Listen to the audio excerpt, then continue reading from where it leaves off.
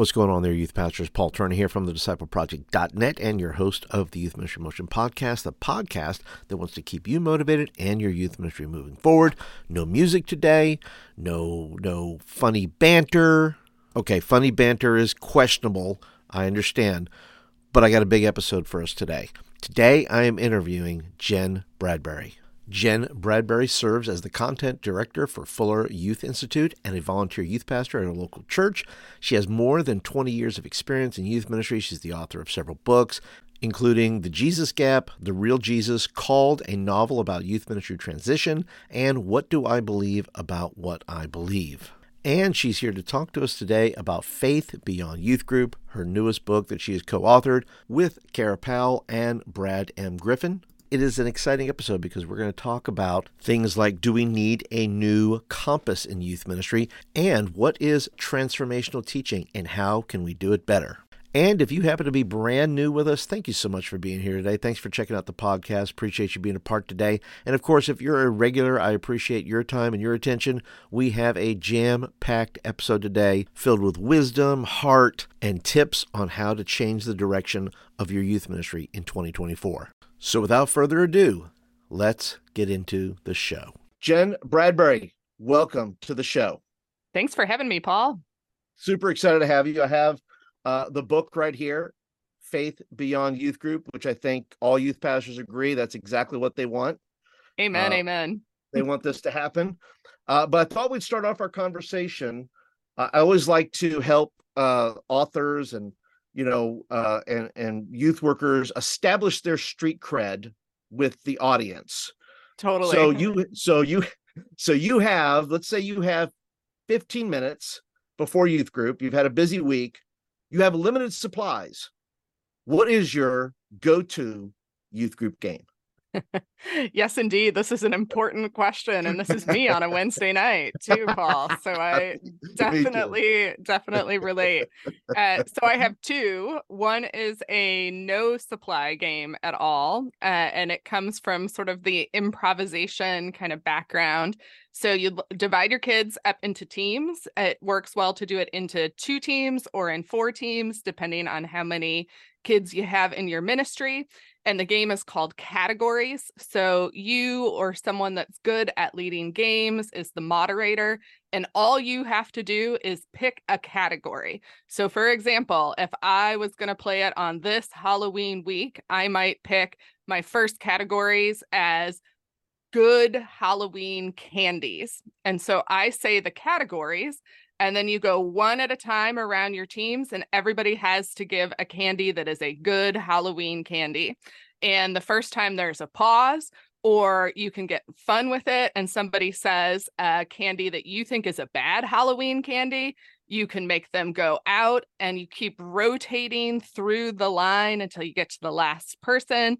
First one to work its way all the way through the line gets a point. You can alternate categories as often as you need to. So if something stalls, if it doesn't work as well as you anticipated it would, just switch categories.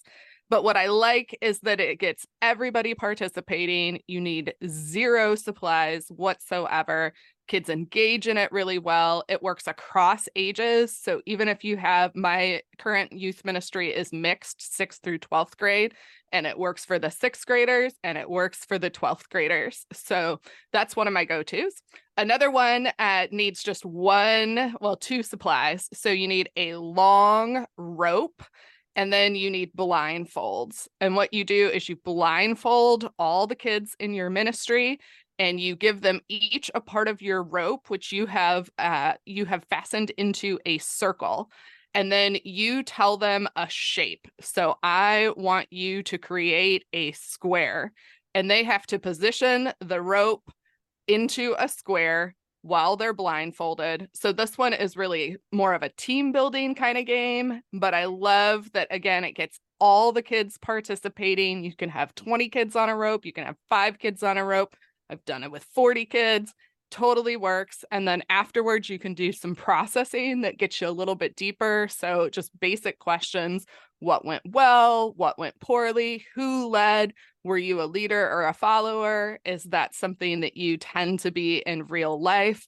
And it creates, that one takes a while too. So if you're looking for Sure. something that just takes a little bit more time, if it's that kind of night for you, that can be a helpful one.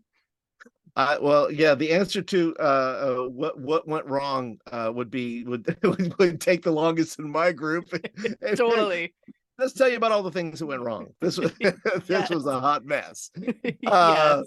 But we have, well, first of all, you kicked it out of the park here. Those are two great games that I think both our listeners and our viewers are going to appreciate. And you have established yourself as clearly an experienced youth pastor, and so people, everything we talk about today, you should just totally listen to. Okay, listen to Jen, what Jen says, because we're talking about her book here, Faith Beyond Youth Group, and this is a fantastic book. I have read it, and I will just say this was a gifted item to me, and so I want people to know that I read it all the way through, and we're going to focus on something very particular today. We're talking about transformational teaching. Before we get into that, though, tell us, Jen, how did this book come about, and tell us a little about who your co-collaborators, your co-writers are in this. Yeah, great question, Paul. So Faith Beyond Youth Group is a multi-year project. So I work for Fuller Youth Institute, and at Fuller Youth Institute, we take research and we turn them into practical resources for church workers. And so in 2018, 2019, we started working on a project on character formation in young people. And this was a multifaceted project that we did. So at FYI, we tend to try to get at research from several different angles so that we have lots of different perspectives, so that we have what researchers like to call a thick description of what is happening in the real world in youth ministry circles. So we started out with a survey, and we did a nationwide survey of youth leaders across the country. And that survey was really designed to help us figure out, what are youth leaders focusing on in their youth ministries right now? And as kind of an academic perspective, what do we think that maybe is missing from there? And then we take that survey data and then we go a little deeper. So from 350 plus surveys, we then narrowed it down to 90 plus interviews. And these are not like your fast sort of polling interviews, right? Where like 2 minutes on the phone with someone and you hang up and you're done. These are 90-minute interviews where we are going deep into what we have figured out from the surveys. And then from there, we went and we visited 7 noteworthy congregations that were doing this Faith Beyond Youth Group thing well. So what we had started to see was that there were some places that were sort of bubbling up as being noteworthy in the way that they were going about nurturing long-term faith. And so from all of that, we pulled all our data together. And we again went through sort of a feedback cycle and a vetting process with people to create the Faith Beyond Youth Group Compass, which takes kind of the practices that we saw happening in and amongst these youth leaders in these youth ministries and boils it down into 5 things that we believe are really critical to the formation of character in young people, which, according to our study, is really one of the keys to creating long-term faith that lasts beyond youth group. And my co-collaborators on here, so the 3 of us who are the authors of the book, it's Kara Powell, who is the executive director of Fuller Youth Institute, Brad Griffin, who is the senior director of content at FYI, and then myself in my role as the content director. All 3 of us were researchers on this project, so we were involved throughout the whole research collection process.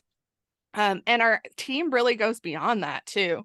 So we had a team of 15 to 20 people working on this research with us throughout the process of going through, analyzing, looking at the data with us. In addition to those people, we also brought in practical youth leaders, so people who are practitioners as well as academics, to say, hey, does this fit with what you're seeing? How do we improve it? How do we talk about it better? So that's all part of this process. Well, I find it so interesting. And I guess what maybe caught me off guard was the simplicity of talking about character, because in the early 90s, mid 90s, education made a focus of this. Yep. They did a whole program called Character Counts. Yep. Did Sure that did. play into this at all, as well as to how it's now playing a factor in Faith Beyond Youth Group?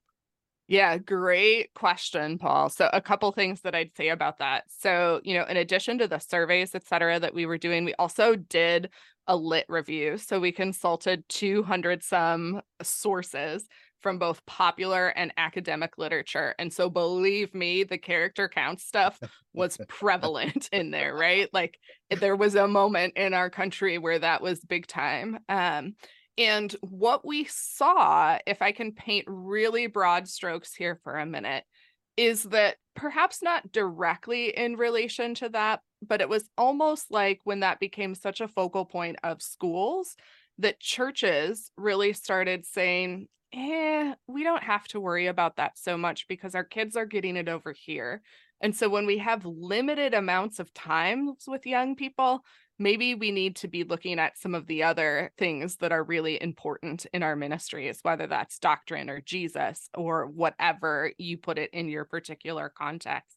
And so there's been a pendulum swing, right, within the churches that have made a lot of people not focus explicitly on character, particularly because, again, in part, but not just directly because of that, but in a lot of places, we look at character formation as behavioral modification.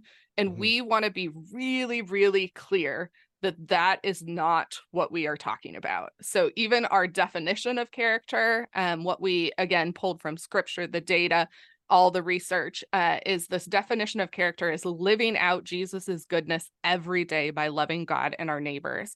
So we wanted to make sure that people understand that when we are talking about character, we are talking about Jesus. It's the way Jesus lived. It's the way that Jesus actually taught his followers to follow him. It's that whole idea that Paul talks about imitating Christ, right? Like we want to imitate Christ so that young people can imitate us and Jesus at the same time. And it doesn't mean that we need young people to get into our Wednesday night or Sunday night space or whenever we're meeting and behave a certain way or sign purity pledges or whatever, like the behavioral modification kind of elements have been in your spaces. Yeah, the church is an odd beast as to where it swings. The pendulum swings.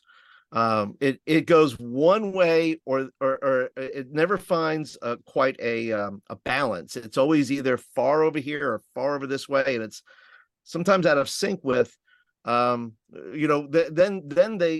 churches, as one who's been in it a while, was saying, if we could just find a good balance, if we could just like not have to swing to the extremes, but really focus on something that's going to move the dial, that's something that's going to actually move the ball forward.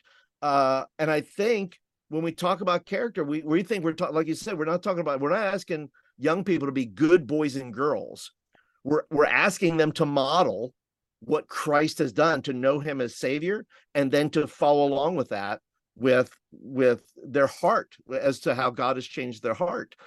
And you bring up some very good points in the book, and in the book you offer youth pastors the compass. You had mentioned that, but can you go ahead and break down, first of all, can you tell us why we need a new compass? Why does youth ministry need a new compass? And two, can you tell us a little about the different directions the compass will take youth pastors? Yeah, again, appreciate that question, Paul. So a couple things that we would say there. So all three of us come from a background where we were all in the trenches at one point or another. Brad and I are still active youth pastors in our local congregation setting as a volunteer in our ministries. And with that, we can honestly say that every youth leader we know is working harder than they have ever worked before.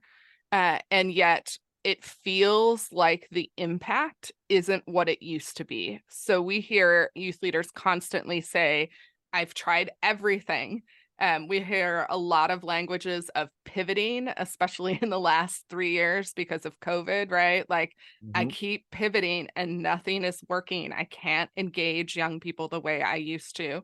Or even this idea of they're showing up, but it feels like, when I go to their social media and I see what they're posting, or I hear about somebody who cheated on a test or did whatever during the week, right? That there's this disconnect and there's this sense in youth leaders of something is broken. And as a compass is designed to do, right? It's designed to orient you. And that's the idea here. It's a 5-point compass, not a 4-point, which I know as a hiker is not, a perfect analogy or metaphor. But we still think it works. And we intentionally framed it as a compass because one of the things that we noticed in youth leaders and in the ministries that we were observing is that while all 5 of these practices were present, that people were doing them in all sorts of different orders. And so we wanted to reflect the fact that this is not a linear process, but rather this is a process that you can start anywhere. We've seen some youth ministries really lean into areas that they're already doing well in order to kind of strengthen those. And we've also seen youth ministries who say, man, this one is non-existent in my ministry, so I'm going to start there and I'm going to really focus on that. So the 5 points of the compass are cultivating trust, which is the idea that ministry is relational. Anybody who's been in youth ministry for longer than 2 seconds knows that, right?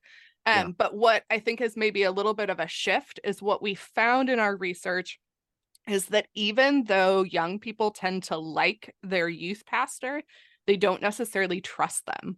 And so we are in this moment in time where we actually think that we have to be intentional about cultivating trust, both between us and young people, our other leaders and the young people that they serve, as well as peer to peer, so that young person to young person, that all of it needs trust as a foundation.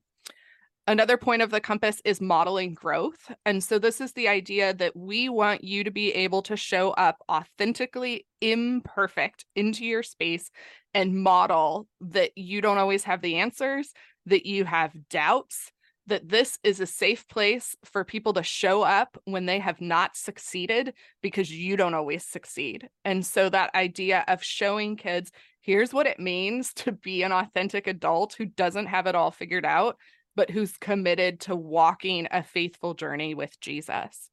And then teaching for transformation, which we're going to talk more about, so I won't get into that one a lot here.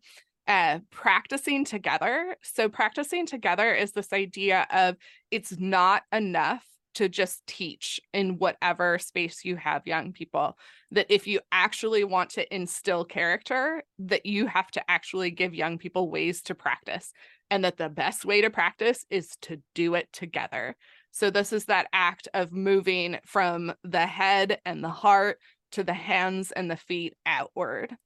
And then the last element is making meaning. And so this is about integration. It's this idea that a lot of times young people live sort of a separate life, right? As they're trying to figure out their identity, who they are at school is not necessarily the same person that they are at home, who is not necessarily the same person that they are at church. And so, and a critical aspect of teaching character, of character formation, is this idea of helping young people to actually make meaning so that their faith gets woven across every facet of their life, so that no matter where they are living as a person who is trying to follow Jesus to the best of their ability. Yeah, in other words, you're the same person, whether you're at school, whether you're at home, whether you're at youth group. And I think that's a critical point is that, that students have, a lot of students have, and I would say this, a lot of students have that viewpoint because a lot of times youth pastors maybe sometimes aren't the same person. Yes. That they're at Yes. church, that they're at home, that they're at work. Yes, absolutely, Paul. And that's again going back to the model growth too. That element of what we've seen is that not all young people know what it means to be successful, but every young person knows what it means to fail. And so if they see you as someone who's only ever got it together, who's only ever succeeding, it gives them the message that they can't come, that they are not welcome, that they do not belong unless they have all their stuff together, right?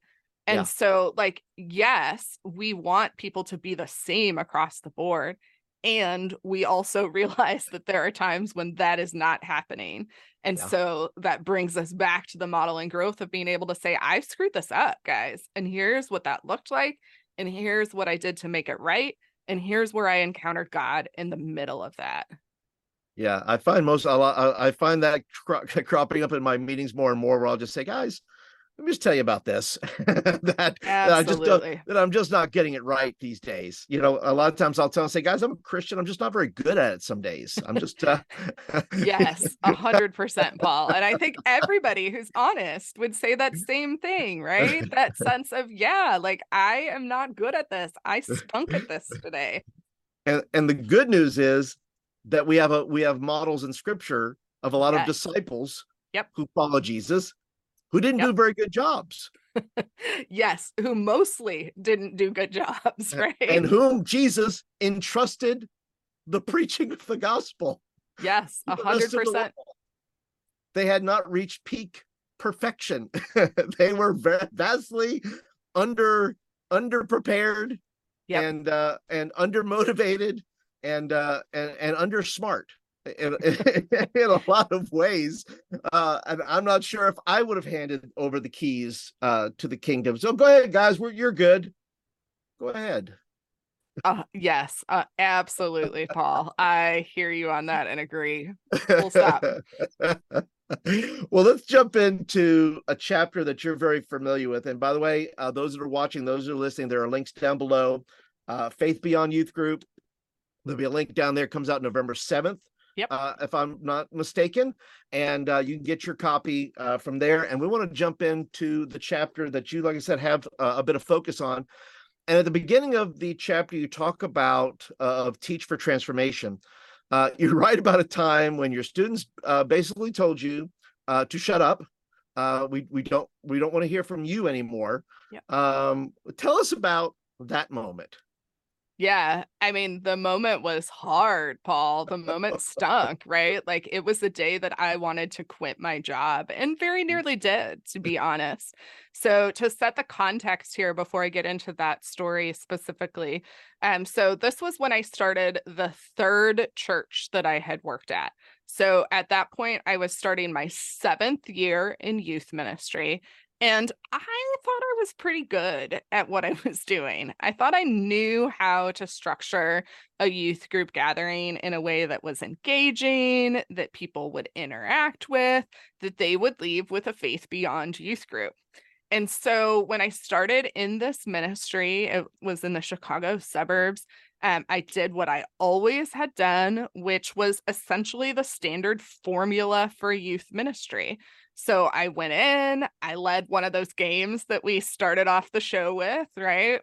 And then I gave a talk and we broke into small groups and we ended with some worship. And I kept doing this for like the first semester that I was there. And along the way, so I inherited a student leadership team in that particular context. And along the way, these student leaders were making it pretty clear to me that they didn't think this was working. So they were dropping hints and they were also saying it rather explicitly that, you know, talks are maybe not the best way for us to learn.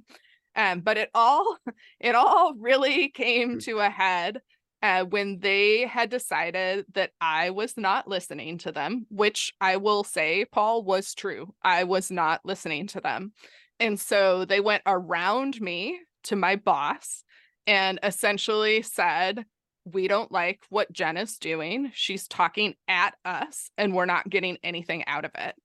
And so, you know, my boss met with me. She met with this team of student leaders. She brought in other students who weren't involved in the student leadership team because she wanted to make sure it wasn't just an isolated few who were upset, right? Who were just missing the person before me who they had dearly loved, like all the typical youth ministry things, right? My boss did her homework and she did it well here. And it all came to a head when she decided we were going to get together in the same room and that she was going to mediate a conversation. And so yes, it was horrible, right? It was as horrible as you think it was. And so they started, and the student leaders came in prepared, and their opening line was, "We don't want to listen to you talk at us." And so my boss led us through a conversation about why that was. And I went home that night really angry, was my dominant emotion, right? Feeling like, how on earth do I work in a place where my boss is allowing a bunch of 16 and 17-year-olds to tell me how to do my job? Like, I've been trained at this, right? Like, this is how youth ministry works in the US. I'm doing it well. Like, the problem isn't me. The problem is definitely them.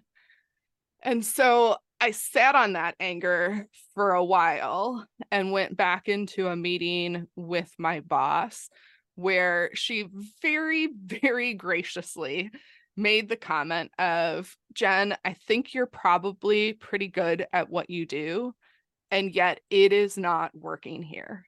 So you can keep doing what you're doing, but if you do that, you are going to lose these kids. Is that what you want?" And hearing her say it like that, Paul, I mean, it was like something broke in me. And I went from anger to sadness of just feeling like, how have I not been listening to these kids? They've been telling me all along that this isn't working. And yet I have just continued to do the same old talk that I have always done because it works everywhere else. So again, the problem isn't me, the problem is them. And so this really set me on this path, Paul, where I personally started really wrestling with, what does it mean to actually teach effectively? How do we teach in a way that not only engages kids when they're in the room with us, but that actually lasts beyond that? And so imagine my surprise when more than 15 years later, right, I'm in the middle of this research project. And one of the things that we're seeing again and again is this sense of, we've got to teach differently. These places that are forming character are not places where people are standing up and giving your standard talks. They are teaching for transformation, and it doesn't look like what we've always thought it looked like. Yeah, and several things come to mind. There's a lot of youth pastors who, and I have been in those situations too, where you just feel like it is the Inquisition. Oh, yeah. Yep. It is, you are clearly, your life's work is being just flayed open. Yep. And studied, and you're going, how dare you? Yes. Who are you to question me? Yes. I've been in this thing for a minute. And I think that's such a good point for youth pastors to understand. And you correct me if I'm wrong, but your students did you a service in many ways by communicating that. Oh my gosh. Yes, Paul. And again, let me emphasize, it did not feel like a service in that moment, right? But it radically shifted how I did youth ministry from that day forward. And again, to ways that now are showing up in research as maybe those are better ways to be doing teaching. Yeah, I had a student tell me one time, young lady, we're friends to this day. She came up to me one Wednesday and says, "Paul, I have no idea what you were talking about. I think you need to work on your communication skills." I went, "What?" Well, what did you say? And I thought to myself, but that was also a pivotal moment for me too, that listen, not everybody gets what you're doing. You have a system we have systems in our minds that students don't understand. But the service I think students did for you, many students won't do. They'll just leave. Yes. They'll just wander off. And then we as youth pastors wonder and go, well, what did I do? Or what happened? Or they just didn't get it or whatever. And the reality is if students are pushing back, that's a good thing. It's to help.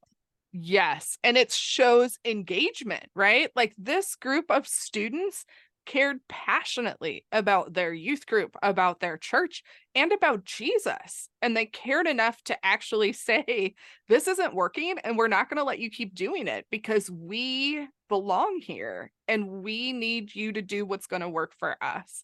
And Paul, to go back to what you said about the student who talked to you too, like, I think that most youth pastors who have been in ministry for a minute have a story like that, right? And it might not be quite so black and white, but of a kid raising their hand and saying, I don't get it, right? Like, we've all had that moment. And again, I think so often we try to make it about them when the problem isn't them and how they are receiving it. It's us and how we're communicating and engaging. Yeah. And so, right. And so I think the takeaway is, listen, youth pastors, free advice here. Don't be offended. Don't be offended by the information. Don't be offended by the pushback. Don't be offended by change, because there's a lot of things that I had to look at, even after that encounter and other encounters, that I had to say, okay, maybe I need to look deep into myself and say, maybe there's something I need to change about me. Don't be offended that they want more. Don't be offended if you have to change. Yep. Because clearly those folks that you were talking about earlier that are struggling in the pivots, that they're trying to find their way, that students can clue you in, students can help you be a better youth pastor. Yes. And I mean, these are students who, again, I had more than 15 years ago, and some of them are still in my life, Paul. And some of them are students that I can look to now and say, they truly actually have a faith beyond youth group. And I don't think they would have had we not made those pivots when we did, had we not started engaging in a very different way inside the youth group so that they could then go outside the youth group with their faith. Exactly. And I'm in the same position. I have many students in my life that we talk, and they have their own ministries, or, my wife's serving on their board or something like that. And it's a great feeling, and we also know that there's great parents involved. We're not the arbiters of all things. We are a piece of that puzzle in some way. And to dive a little bit deeper, you talk about teaching for transformation isn't what we think it is. You said that. So what is it then? What is transformational teaching, and what keeps youth pastors from doing it well? Yeah. So I have a lot to say about this, Paul, but the bullet note version. Please do. The bullet note version is transformational teaching is teaching in a way that brings about engagement both inside and outside the room. And so it typically is not one-way transmission, which is how most youth pastors think they ought to teach. And so that, like, how we ought to teach comes from a couple different places. So in the book, we talk about this idea of ministry models. And so you have a model in your head of what youth group is supposed to look like. Sometimes that model comes from Bible college. Sometimes it comes from seminary and a preaching class. Sometimes people don't have either one of those, and it comes from the model that you grew up with in your own youth ministry. But those models are not actually, they're not built on what even the latest research in academics is telling us about the best way to teach. So we need to think through not just what we can learn from academia, but also what we can learn from Jesus. So there has been, I think, a strain away from looking at how Jesus actually taught in the Gospels. Wait, and you don't mean I don't have to go to college to learn how to transformational teach? Yes, Paul. Again, this might be a news flash or it might not, but let's look at scripture. And when you go to the Gospels, how do you see Jesus teaching? You see Jesus teaching by walking alongside his people, right? By modeling growth, by cultivating trust, by doing these other elements of the Faith Beyond Youth Group compass. But you also see Jesus equipping his disciples by actually teaching through questions. So we at FYI have started saying a lot, don't make a statement when you can ask a question.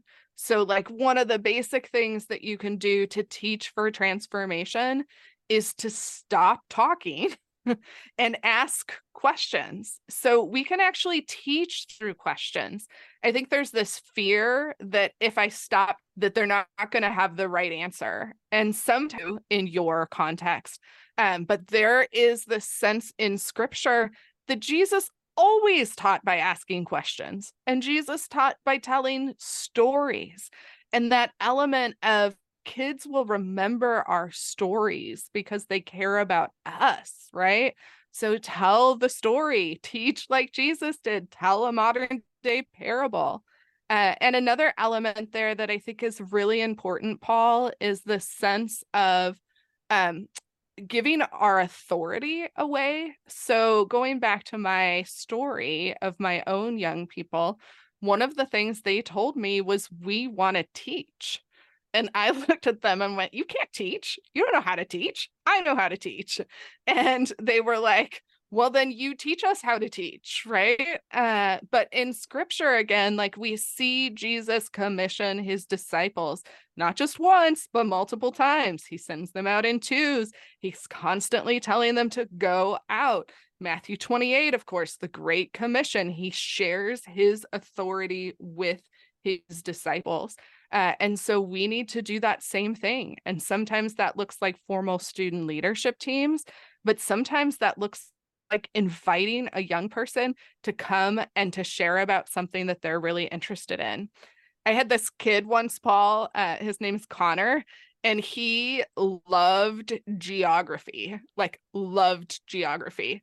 And so we were on a mission trip once, and he was like, Jen, I think we should do a week on biblical geography. And I was like, what are you talking about? And he was like, I want to know where Jesus went in like real terms. Like, I want to plot it on a map. And I was like, okay, do you think anybody else is going to care about this? And he was like, yeah, I think people are going to care about this. And so I was like, great, Connor, how about you lead this conversation? And so I walked alongside of Connor as he actually went through and looked at some scriptural stories and plotted it out. And he gave this, I won't say a talk because it was a conversation. He led a conversation about why Jesus's actual place and geographic location mattered to the story. And the kids were super engaged because it was their friend leading the conversation, right? And yeah. Connor walked away with a newfound understanding of why this mattered and how Jesus's geography shaped Jesus's identity and how it shaped his ministry. And those kinds of things that, like, had I stood up and said that, everybody would have had my exact reaction, right? Of like, I don't care about this. But when it was another kid who was leading the conversation, it creates a different environment for young people to engage in.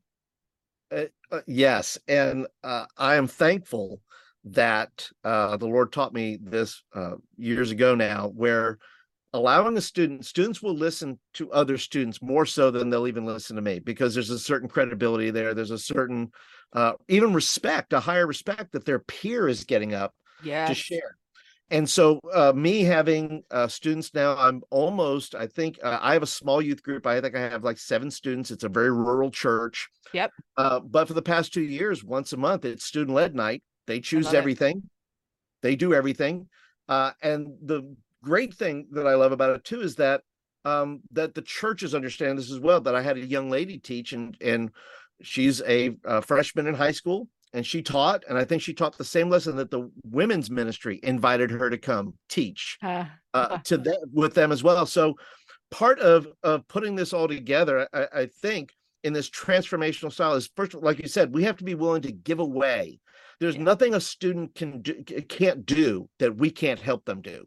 We limit them to, how many chair videos do you have to watch about, kids, putting away chairs, and that these bros are, like, you want to hit, get the ladies, stack chairs and all this other stuff. Like, why don't we just have them teach? Say, Paul, what would they? Well, and it's a trust factor. We see it as a wasted night because we didn't get up there and teach. and it's a throwaway night. And I would say to youth pastors that are watching and listening, it is not a throwaway night, because these students, the students that you give that to, are going to remember that far more than any lesson that you'll ever teach. Is that when they were given the opportunity to teach or to preach or to have the conversation, that's the thing that they go, I did that in youth group. I think that's probably one of my mottos, is I want kids to say when they're asked, where did you learn that? Well, I learned that in youth group. My youth pastor trusted me. Yes. And again, you just hit the key word again there, Paul, right? It comes back to trust and to this element of, we want kids to trust us, but in order for them to trust us, we've got to trust them too. That's right. It's mutuality. It's embedded in relational ministry and what that looks like. And, in education, like, educators have known this for a long time, that if you want to teach something to someone, have them teach it to someone else. And that's what we're doing by inviting kids to teach. And again, don't settle for heresy. Like, we're not advocating that. I want to be really clear, right? Walk alongside them. So Connor didn't just get up there cold and lead this discussion. He and I worked through it. He brought me a rough draft of discussion questions. We talked about what makes a good discussion question. He wrote them. We inserted some scriptures in places where he felt like, I don't think this has enough here, right? So it was his, but he wasn't alone in doing it, because it was also about discipling him. And we saw this in our research too. One of the churches that we went and visited, inner city urban church in Boston, like so many churches, right? Completely undone by the pandemic, hard to figure out what was coming next, etc. And their worship attendance in Sunday worship, so big church, had really, really dropped off. And this pastor was somebody who was listening and who had some kids who actually came up and said, well, what if we made Sundays look a little bit more like youth group? And so this pastor actually started giving a shorter sermon on Sundays so that they could, in their old-fashioned sanctuary that still has pews attached to the ground, turn and form small groups with whoever was sitting around them. And they flash the questions up, and they're intergenerational, and everybody is engaged and talking and participating. And it is such a beautiful thing for both the older folks in the congregation, but also the young people who are like, we actually want to be in church because it's interesting. We aren't just listening to what's going on, we're participating in it. And participation in teaching is such a key aspect of teaching for transformation. And like you said, it is an opportunity for discipleship, because you help them do the message, you help them understand the scripture or the context, you let them do it. Then you have the post-mortem, you go over, how did that work and how did that do? That whole process adds up. I mean, how much time do you spend discipling when you just get up there and do it yourself? Nothing compared to what you just allowed this student to do. Yes, Paul, preach. That is so absolutely true, right? And let's be honest, going back to the same sort of thing that you asked about the games, right? Sometimes we are last minute prepping our message or our conversation when we're doing it ourselves. So sometimes, like, we're not even really discipling ourselves in the message prep or in the discussion prep. Right. So this forces everybody to slow down and to go back to scripture, to think about what Jesus did, to anchor us in what's important, and to teach in a way that actually matters. Absolutely, 100%. Now, Jen, as we begin to kind of land the plane here, could you offer some more teaching for transformation ideas or tips for youth pastors who are saying, well, Paul, how does this look in real time? What are some, how can I orient myself to do more of this, where it's either more engaging or more where I am, having this dynamic that maybe I didn't have before? Yeah, absolutely, Paul. I love that question. Again, I can get on my soapbox for a long time here, but I'll try to just give a handful of really tangible things. So one of the things that we're seeing is there are ministries that are simply too large for us to be able to just do discussion oriented, right? And so we've had people from large settings who are going, well, what does that mean for me? Like, I buy this, I get this idea that this matters. And yet logistically, I've got 100 kids or I've got 50 kids. I can't have a conversation that engages them all. So in that setting, one of the things that you can do is to go into small groups. You can use something that we refer to as pair and share, where you give a question or a prompt from the front of the room and you ask kids to come together with someone to share their answer. And then you invite into the large group space a handful of those people to share with everyone. We are also big fans, again, particularly in this moment where we're seeing a lot of churches having to compress ministries. So a lot more combined middle school and high school ministries that we were seeing even a decade ago, right? And one of the things that you can do to teach for transformation in those settings is to use movement. So this idea that recognizes that particularly with middle schoolers, that developmentally, like they just cannot sit still very long, right? Like, again, if you've tried to give a talk for longer than 7 or 8 minutes, you know this because they are jumping out of their seats, ready to move. So start putting movement in whatever you're doing, whether it's a discussion or a pause in your talk. You can have people do things like vote with their feet. So raise a question and say, we're going to go to the 4 corners of the room, depending on what you think your answer to this question is. And then literally require everybody to move to one of those corners and then process. So start with the corner that has the fewest kids in it and go to that corner and say, why are you standing here? Why did you come to this place? And now everybody has already participated because they've already moved somewhere. So one of the things that ends up happening when you do this is that even your introverts sometimes have a reason for being in the place that they are. So they're a little bit more inclined to actually speak up than in some of the other environments that we put them in. And invite people to share, why did you move where you did? Let people continue to move. So if somebody makes a compelling argument, they can bolt across to a different corner, right? But then ask, what made you change your mind?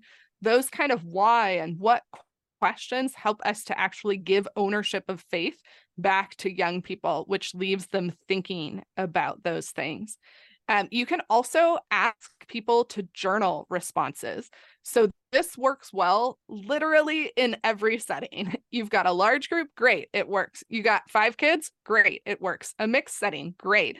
All introverts, it works there. All loud kids, it works there too. But that same sense of raise a question and invite people to journal their responses to it. In one of the youth pastors that we talked to in this process, he actually would take the journals that his young people did. So every week he would ask a journal prompt, and he would actually ask with their permission that they left their journals there, and he would read what they wrote and actually write back to them. And so talk about cultivating trust, Paul, right? Like what this guy was doing was brilliant because he knew what was going on in the life of every kid in his ministry because they were journaling about it and he was responding and they were seeing that response. You can also do this with experiential kind of activities. So gamify what you're talking about or put in a prayer activity that again gets people moving. Maybe it's even got like a craft sort of modality with it. All of those can be elements of teaching for transformation because they engaged kids holistically and with their whole beings. My number one go-to for that type of environment is I'm a big prayer station guy. Love prayer stations. Love doing it at Christmas, love doing it at Easter especially.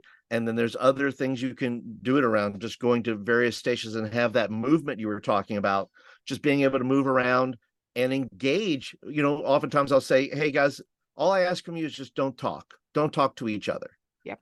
Engage with the scripture, engage with the questions that are on the table or something that you're doing. And then when you're done, just go and have a seat. And then we'll process after this as to, which table, which station were you engaged with, or which table did you think the Lord maybe spoke to you about something in your life? And I cannot say enough about the movement aspect of getting students into that mode where they're not just sitting and listening.